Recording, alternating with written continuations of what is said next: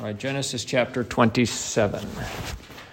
And it came to pass that when Isaac was old and his eyes were dim, so that he could not see, he called Esau his eldest son, and said unto him, My son. And he said unto him, Behold, here am I.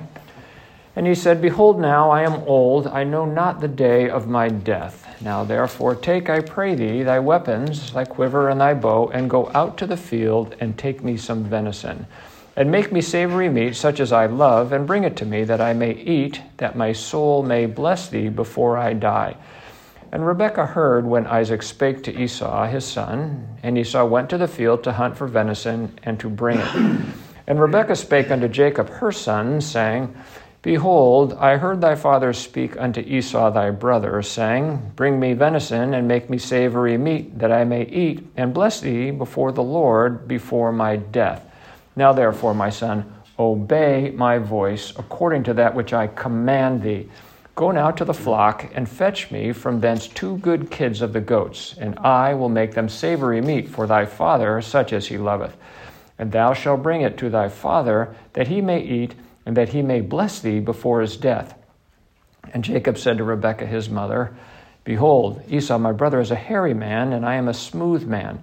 My father peradventure will feel me, and I shall seem to him as a deceiver, and I shall bring a curse upon me, and not a blessing. And his mother said unto him, Upon me be thy curse, my son, only obey my voice, and go fetch me them. And he went and fetched and brought them to his mother, and his mother made savory meat, such as his father loved. And Rebekah took goodly raiment of her eldest son Esau, which were with her in the house, and put them upon Jacob, her younger son. And she put the skins of the kids of the goats upon his hands, and upon the smooth of his neck. And she gave the savory meats and the bread, which she had prepared, to the hand of her son Jacob. And he came unto his father, and said, My father. And he said, Here am I. Who art thou, my son? And Jacob said unto his father, I am Esau, thy firstborn. I have done according as thou badest me. Arise, I pray thee, sit and eat of my venison, that thy soul may bless me. And Isaac said unto his son, How is it that thou hast found it so quickly, my son? And he said, Because the Lord thy God brought it to me. And Isaac said unto Jacob, Come near, I pray thee, that I may feel thee, my son, whether thou be my very son Esau or not. And Jacob went near unto Isaac his father, and he felt him, and said, The voice is Jacob's voice, but the hands are the hands of Esau. And he discerned him not, because his hands were hairy, and his brother Esau's hands, so he blessed him. And he said, Art thou my very son Esau? And he said, I am. And he said, Bring it near to me, and I will eat of my son's venison, that my soul may bless thee. And he brought it near to him, and he did eat. And he brought him wine, and he drank. And his father Isaac said unto him, Come near now, and kiss me, my son. And he came near, and kissed him. And he smelled the smell of his raiment, and blessed him, and said, See, the smell of my son is as the smell of a field which the Lord hath blessed. Therefore, God give thee of the dew of heaven and the fatness of the earth, and plenty of corn and wine. Let people serve thee, and nations bow down to thee. Be Lord over thy brethren, and let thy mother's sons bow down to thee. Cursed be every one that curseth thee, and blessed be he that blesseth thee. And it came to pass, as soon as Isaac had made an end of blessing Jacob, and Jacob was yet scarce gone out from the presence of Isaac his father, that Esau his brother came in from his hunting. And he also had made savory meat, and brought it unto his father, and said unto his father, Let my father arise, and eat of his son's venison, that thy soul may bless me. And Isaac his father said unto him, Who art thou? And he said, I am thy son, thy firstborn, Esau. And Isaac trembled very exceedingly, and said, Who? Where is he that hath taken venison, and brought it me? And I have eaten of all before thou camest, and have blessed him. Yea, and he shall be blessed. And when Esau heard the words of his father, he cried with a great and exceeding bitter cry, and said unto his father, Bless me, O me also, O my father. And he said, Thy brother came with subtlety, and hath taken away thy blessing. And he said, Is not he rightly named Jacob? For he hath supplanted me these 2 times. He took away my birthright, and behold, now he hath taken away my blessing. And he said, Hast thou not reserved a blessing for me?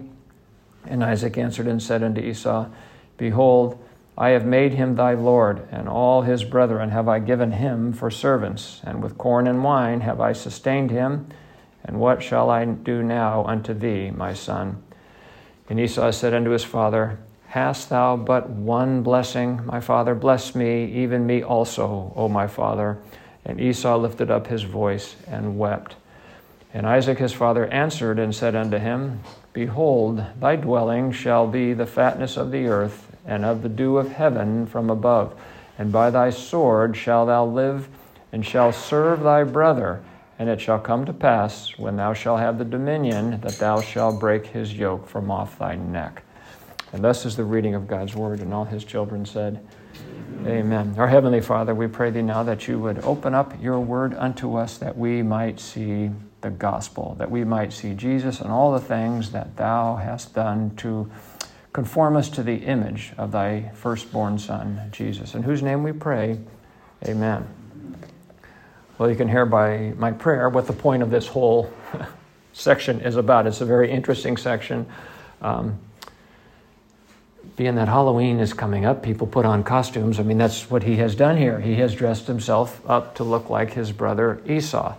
And so what we see set forth here in type and allegory, we can appreciate that what we're going to see is the gospel. We're going to see salvation, and we're going to see the blessing of God come upon Isaac, and how that blessing is conferred upon Jacob exclusively by the work of someone else, with one exception. And the one exception, as it applies to us and as it applies to him, is that with wicked hands we took and crucified and slew Christ. That is man's participation in all of this, and you're going to see that articulated in the story. These things separated out with respect to what Jacob does and with respect to what his mother Rebekah does. So we're also going to see the doctrine of election play itself out in here as well.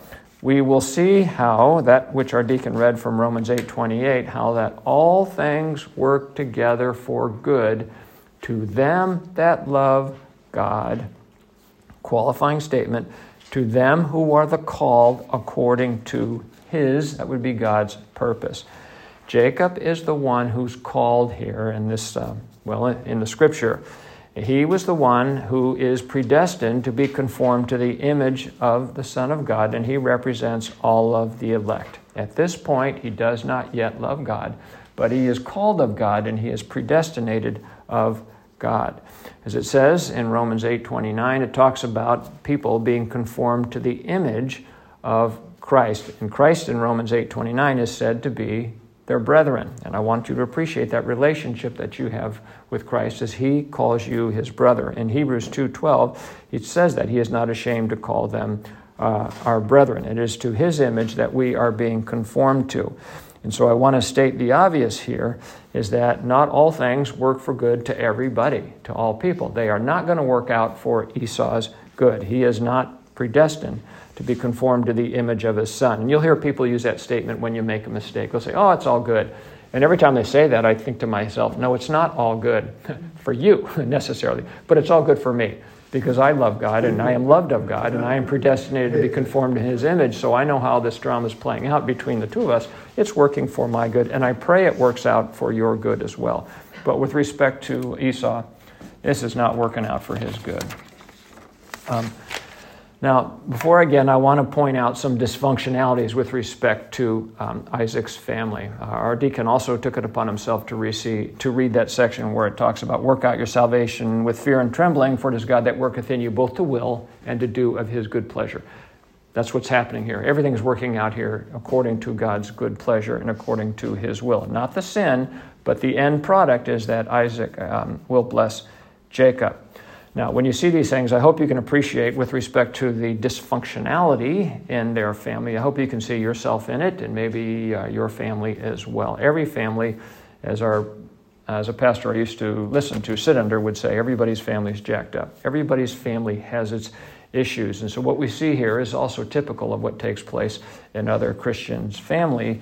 And what it does is it further illustrates our need for God's grace and mercy every step of the way on a daily basis. Now, I want us to appreciate that as this story begins in their life, back in Genesis 25:23, that Rebekah has had it from God that there are two nations that are within her womb, two manners of people that shall be separated from her bowels, and the one people shall be stronger than the other people. Now, probably, like most people would infer from that, is that Esau is the stronger of the two people and not Jacob. We get a description of that Esau is a man of the field. He's a hairy man. His name infers that strength. Hair is associated with the strength of men. And Jacob is a smooth man. That's how he describes himself here, but we can also appreciate that in terms of the way he is set before us here. And because Esau is the stronger person, that she would probably believe that he would be the stronger of the two people. That's inferred here when God told her about what was going on in her womb. However, God did say, the elder shall serve the younger, and she should have hung on that promise and paid attention to it throughout the life of her children, and particularly when things develop here in chapter 27. God was telling her that Esau, the elder, is going to serve Jacob.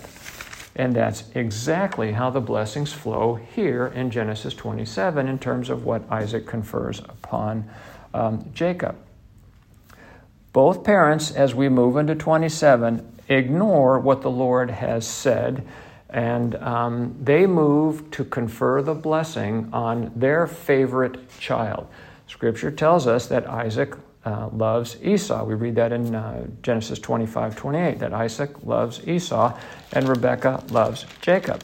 And you'll notice that when I was reading here in 27, it refers to Esau as Isaac's son. That's verse 5. And Rebekah heard when Isaac spake to Esau, his son, that Rebekah spake unto Jacob, her son. There makes a distinction here. And so it's these little subtleties in the scripture that help us appreciate where the hearts of the parents are. One, the father's heart is with the firstborn, and the mother's heart is with Jacob.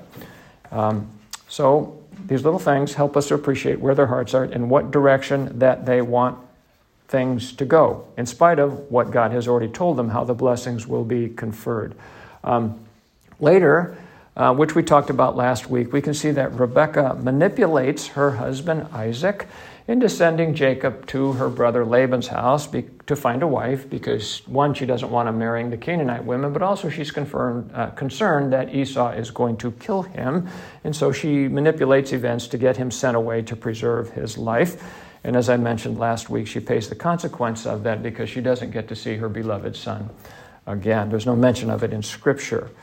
Now, everything that's taking place here, everything is rooted in sin. It's all colored in sin. Romans 14:23 says that whatsoever is not of faith is sin. So I don't see anybody in here operating from a perspective of faith. Not Isaac, because he should have paid attention to the promise. Not Rebekah, should have paid attention to the promise. Esau, we're going to leave Esau alone here. I don't see any problem with him. He's simply obeying his father. And Jacob, of course, is part of this deception that he goes to the father. So Jacob, I want us to appreciate, when you look at his life, he's everything a Christian should not be at this point in his life before his conversion. While he's in the womb, we read that he is struggling with his brother. At birth, he reaches out and grasps his brother's heel. Later, he takes advantage of his elder brother's appetite and desire to have the things of this world, and with a bread and a pottage of lentils, he purchases his brother's birthright, the right of the firstborn. Later, we see that this is in Genesis 27, he's going to lie to and deceive his father so as to receive the blessing associated with the firstborn, the son that Isaac loves. And he's going to be kissing his father whilst in the midst of a lie.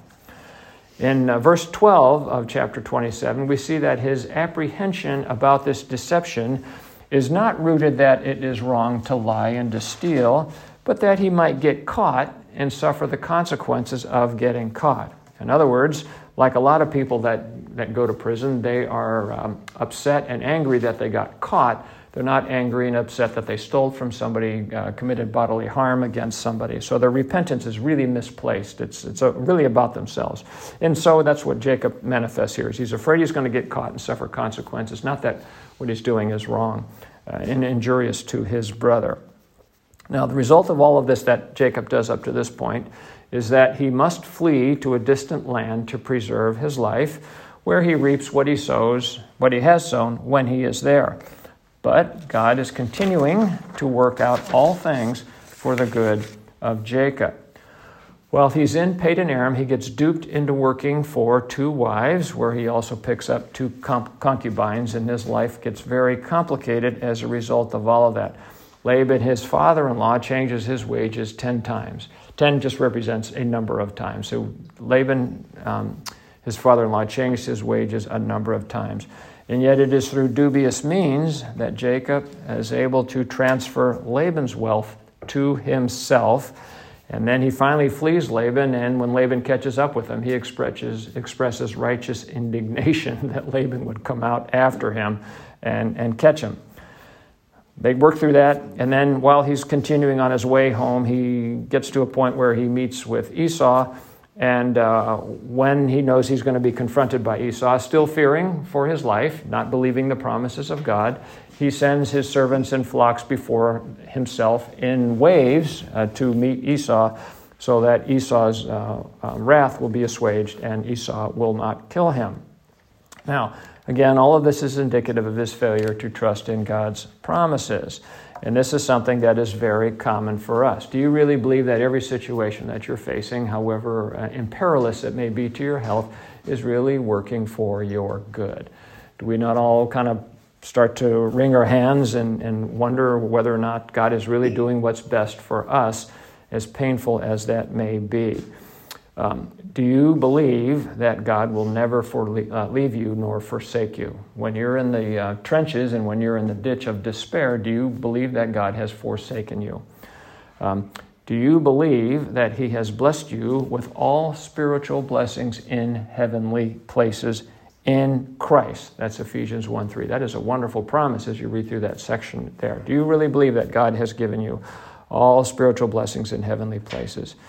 Do you believe that God has given you, or that Christ has given you, His birthright? Do you really believe that you are heir of all things, which of course would be eternal life?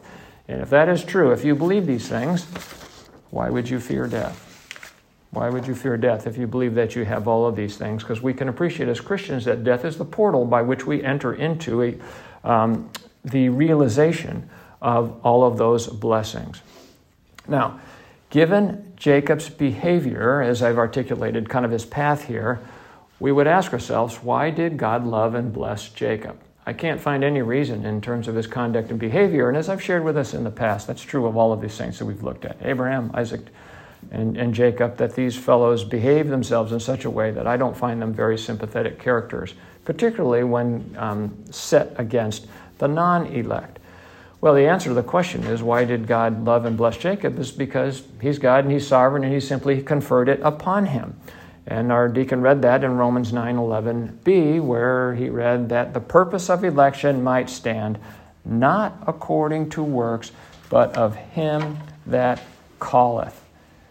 God, before Jacob and Esau were born, had conferred that love upon Jacob and not Esau. Before they'd been born, before they had done any works, God said, nope, it's going to be Jacob. So we can appreciate, again, the doctrine of election here.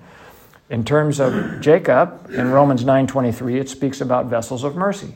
Jacob is an obvious vessel of mercy. God is made out of the same lump of clay, Jacob and Esau. One is a vessel of mercy, and one is a vessel fitted for destruction. And our sovereign God can do that from the same lump of clay, which He demonstrates to us in an allegorical sense with respect to Jacob and Esau. And He does this so that He might make known the riches of His glory on the vessels of mercy, which he hath afore prepared unto glory. That is Jacob. And so God has confirmed his love upon Jacob as he does upon all his elect, without consideration of what kind of a person they are going to be, until such time as he begins to pour his love into their life in a tangible way and conform them to the image of his Son. So all of the elect, like Jacob, are lumps of clay in the potter's hands to be molded or conformed to the image of Christ. And so God superintends over the affairs of all men to that very end. Isaac and Rebekah and Jacob and Esau, as I said, they're all steeped in sin, and they're working together for Jacob's eternal good. Now, as this drama unfolds, we're going to see the gospel set before us here. And so here's who the characters represent in the context in which I'm going to present them, because it shifts, as do all shadows and types. You move this, when the sun moves to a different location relative to us, your shadow looks a little different, and so it might represent a different aspect of the gospel. So Isaac, in this case, is going to represent God the Father, who's going to confer the blessing.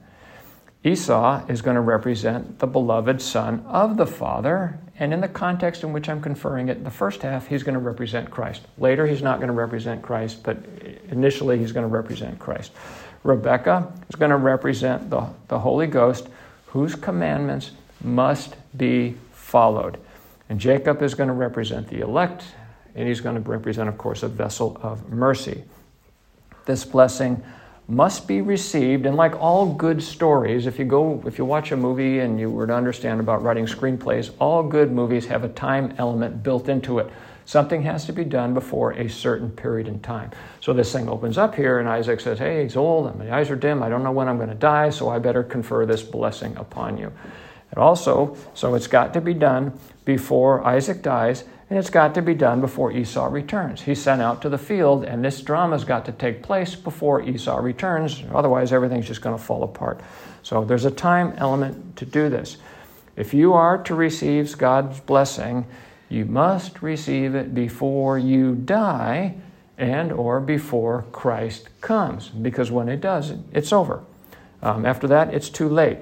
As it says in 2 Corinthians 6:2, behold, now is the accepted time. Behold, now is the day of salvation. Right now, today is the day of salvation. Christ could come at 11 o'clock and it's over. So, what is required to receive the blessing of the Father? What is required to receive the Father's blessing that is due the firstborn? You must be conformed to the image and likeness of Christ, the firstborn. He is God the Father's firstborn. He is God's first begotten Son. He's God's only begotten Son. Now, I want to make a distinction here for people that have an inclination towards what is taught by the Roman Catholic Church. Let us remember that Jesus was Mary's firstborn son. He was not Mary's only begotten son. Mary had other sons named James, Simon, Joseph, and Judas, and then it says other sons and daughters. But he is God's firstborn son and only begotten son. In Colossians 1:15, the Lord helps us to appreciate that and makes a distinction here. In Colossians 1:15, it speaks of Christ. He is the image of the invisible God, quote, the firstborn of every creature. Down in verse 17, it's going to say, and he is before all things, and by him all things consist. And he is the head of the body, the church, who is the beginning, the firstborn from the dead, that in all things he might have the preeminence. So firstborn can mean a couple of things. Right now in context here, it means the one who was born first. But it also means the one that has the preeminence, and Christ certainly has that. Not only is he first begotten from the dead, other people have been raised from the dead, but not with glorified bodies. They all went back to the grave. Christ, Jesus himself, was the first begotten or firstborn from the dead, in that he had a glorified body. He did not go back to the grave. But he also has the preeminence in all things. And so we must be conformed to the image of he who has the preeminence, he who is the firstborn.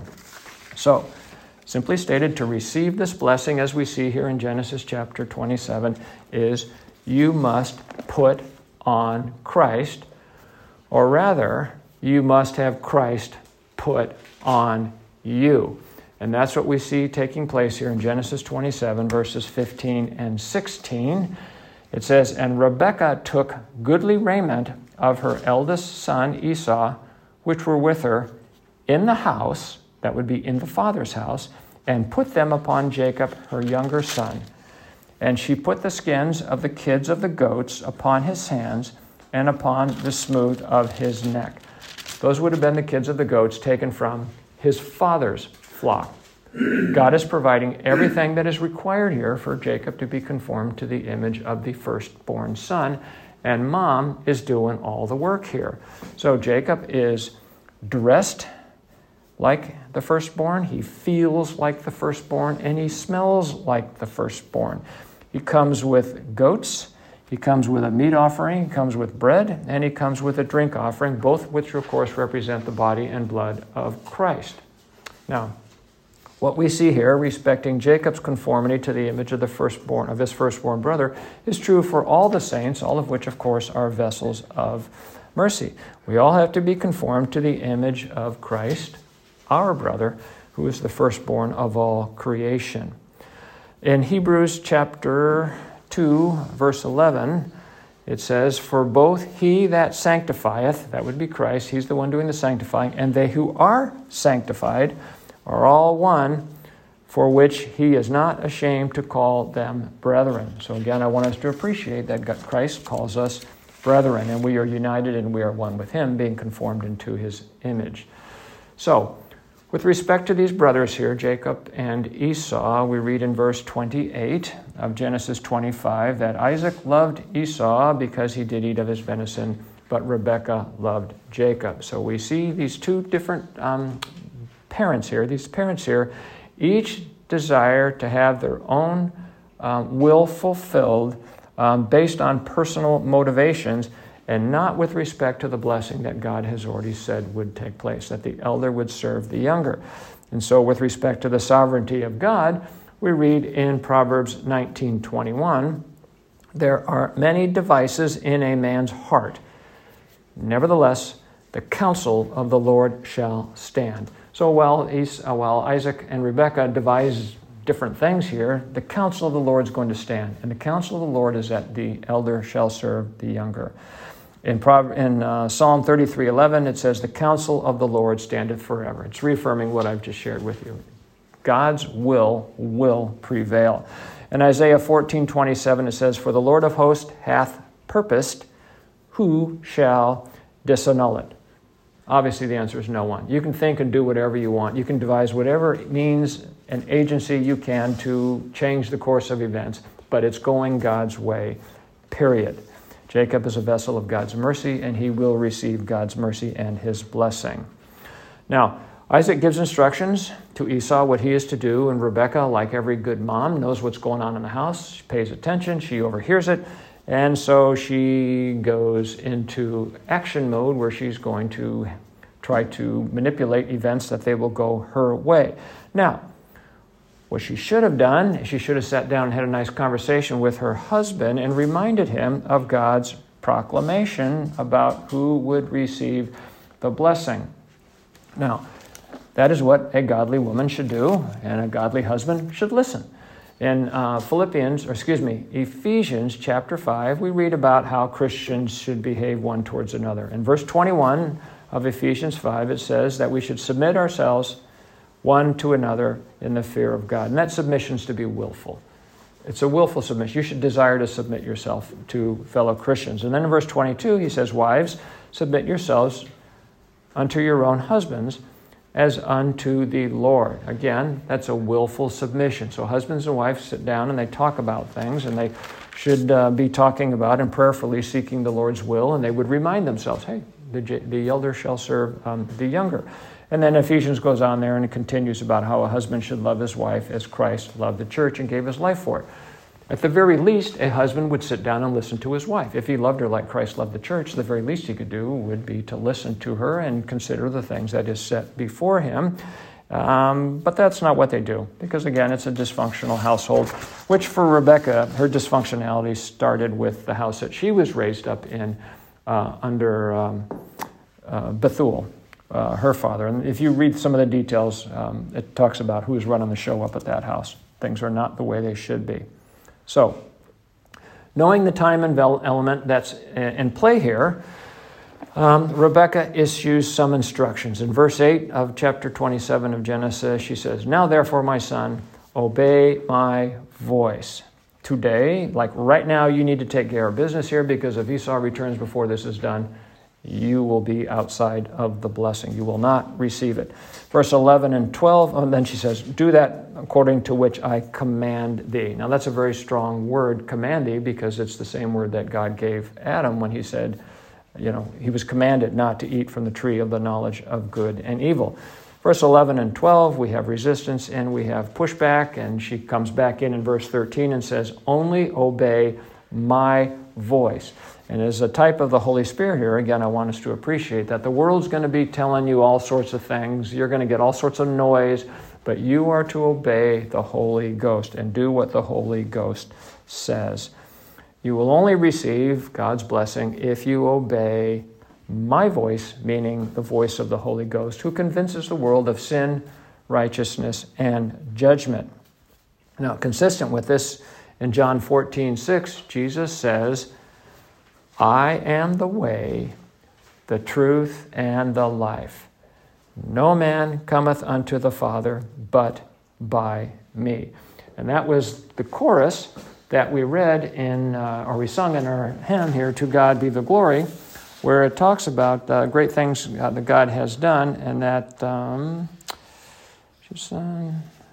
the people rejoice. I'm not going to be able to find it. It's right in front of me here, about going to the Father. You only go to the Father. Oh, come to the Father through Jesus the Son, and give him the glory, great things he hath done. We only come to the Father through Jesus the Son. That's exactly what Jesus says here. Of course, the hymn is obviously built on that no man cometh unto the Father but by me. So, for Jacob to go to the Father for a blessing, he must do so by going through the firstborn, looking like the firstborn, smelling like the firstborn, feeling like the firstborn, which is Esau. In our case, it's you must go to the Father through Jesus Christ. Again, a very simple and straightforward gospel truth that we see played out here in Genesis 27. Verse 8, she says, about doing things according to which I command thee. Now, again, God commanded Adam to do a certain thing, which he did not do, and what was the result of it? It was death. God commanded Noah, a type of Christ, to do certain things, and he obeyed. And what did that lead to? It led to life for him and all of those that were in the ark with him. So Noah did according to all that God commanded him, and that led to life. Adam disobeyed, and that led to death. You can see that summarized in Romans chapter 5, verses 12 through 21. Now, with respect to everybody else in the world, 1 John 3:23 says, "And this is his commandment," that would be God's commandment, "that we should believe on the name of his Son, Jesus Christ, who is the way, the truth, and the life." Jacob must obey his mother's voice, and she does everything except fetch the goats. She does everything except fetch the goats. And she says in verse 9, "Go now to the flock and fetch me from thence 2 good kids from the goats, and I will make them savory meats, such as thy father loveth." 2 good kids from the flock, from the father's flock, and she'll take care of everything that needs to be done here. Jacob will bring nothing of his own to the Father. Nothing of myself. I forget how that hymn goes. Only save to the cross I cling. We bring nothing to Christ. In verse 14, we see that his mother is going to prepare them. In verse 15, his mother takes goodly raiments of her eldest son, the firstborn, which were with her in the father's house, and she puts them on Jacob's. She puts the skins of the goats upon him. She dresses him up like the firstborn, and he's only got one place to go at this point, and that's to the Father. It's all done by Rebekah. It's her idea, her plans, and her hands, and she says that she bears the responsibility for this whole thing. Again, you can appreciate the types here of what takes place. The only thing she didn't do was the fetching of the two good kids from the father's flock. Jesus was fetched, if I can use that language, from his father's flock, by human agency, by wicked hands, it says in Acts chapter 2, verse 22 and 23, and he was delivered over to be slain, so that we might be clothed with the garments of salvation, which the Lord talks about in Isaiah 61:10, that we are clothed with the garments of salvation and the robe of righteousness.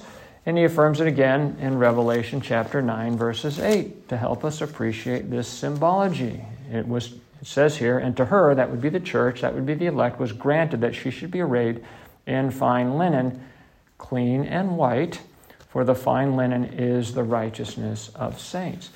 Now, we're seeing that take place here in Genesis 27, but the same thing took place at the cross, helping us to appreciate what takes place in terms of us being clothed by Christ. While Jesus is on the cross, his garments are literally being parted out to people, with the exception of the one raiment that he had that did not have any seams in it. That one was cast by lot to one individual. And who got it? Well, whomever the Lord had ordained would receive it. In Proverbs 16:33, it says, the lot is cast into the lap, but the whole disposing thereof is of the Lord. A sovereign God had determined who shall receive that representative garment of salvation, which is symbolic of God's imputed righteousness. It's symbolic of God's imputed righteousness, just like what we're seeing take place with respect to Jacob here. It's a symbolic, putting the goats on him is a symbol of God's imputed righteousness to him. Now, with respect to this deception that's taking place here, Jacob pushes back in verse 12 and says, my father peradventure shall feel me, and I shall seem to him as a deceiver, and shall bring a curse upon me and not a blessing. In which Rebekah says, no, the curse will be upon me. So I hope you see that as a type of Christ, where she's shifting here in terms of who she represents. But I want us to appreciate this. Whose idea was this anyway? Was this Jacob's idea? The fact that you have righteousness imputed to you, is that your idea, or is that God's idea, how this should work itself out? Who was the one that clothed you?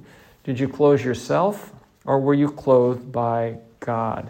And what were you clothed with? Were you clothed with fig leaves, or were you clothed with animal skins? I'm obviously alluding to that which took place in Genesis chapter 3. Who was the one who dressed you?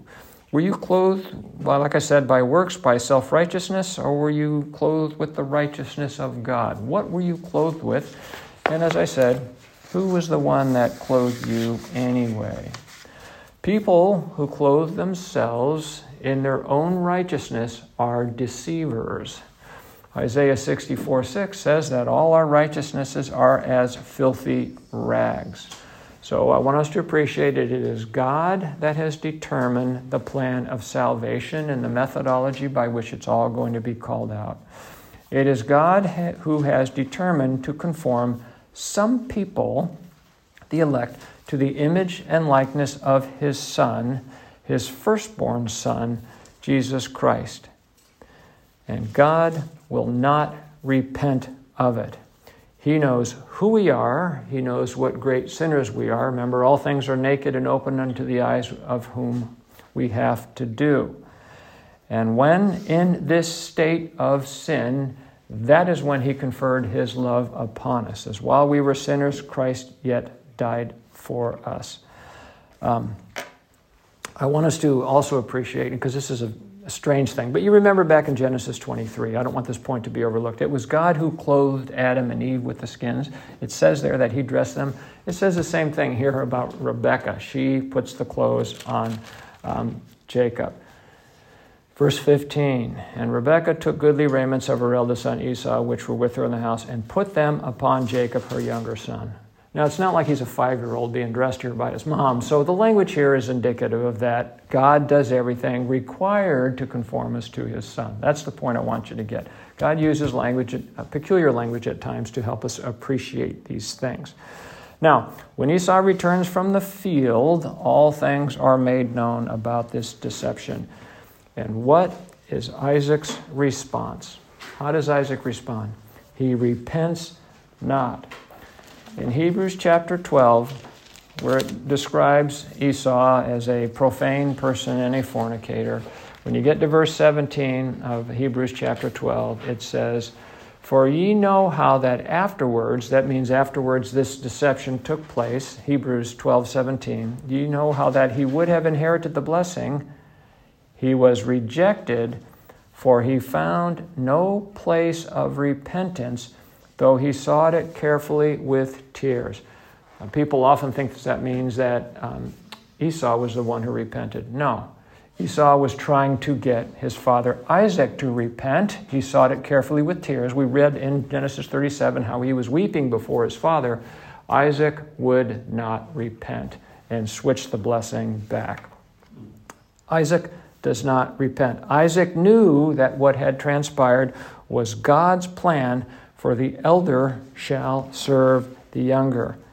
And the blessings he conferred upon Jacob comport with that perfectly. In verse 28 and 29 of Genesis 27, we read that very thing. In verse 27, "And he came near and kissed him," and this would be Isaac kissing Jacob, "and he kissed him, and he smelled the smell of his raiment, and blessed him, and said, See, the smell of my son is as the smell of the field, which the Lord hath blessed." Verse 28, "Therefore God give thee the dew of the dew of heaven, and of the fatness of the earth, and plenty of corn and wine. Let people serve thee, and nations bow down to thee. Be Lord over thy brethren, and let thy mother's sons," that would be Esau, "bow down to thee. Cursed is every one that curseth thee, and blessed be he that blesseth thee." Isaac understands and appreciates that this has gone according to the way God said it would go, all the way back in Genesis 25, and so that he will not repent. Again, as a type of God, we read in Romans 11:29, where it speaks of God, it says, "For the gifts and the calling of God are without repentance." The gifts and the calling of God are without repentance. Once God has conferred his love upon you, there's not a thing in the world you can do to take that blessing away. You can go out and be the fool and do whatever sin that you are prone to do and should not do, and God will not withdraw his Spirit from you. Your salvation is secure in Christ. Nothing, not even yourself, can separate you from the love of God. Nothing. The gifts and calling of God are without repentance. So as this family drama closes out here, Esau tearfully laments, "Hast thou but one blessing, my father? Hast thou but one blessing, my father?" And the answer is yes. There is but one blessing, and that blessing is to receive Christ. Christ is the blessing.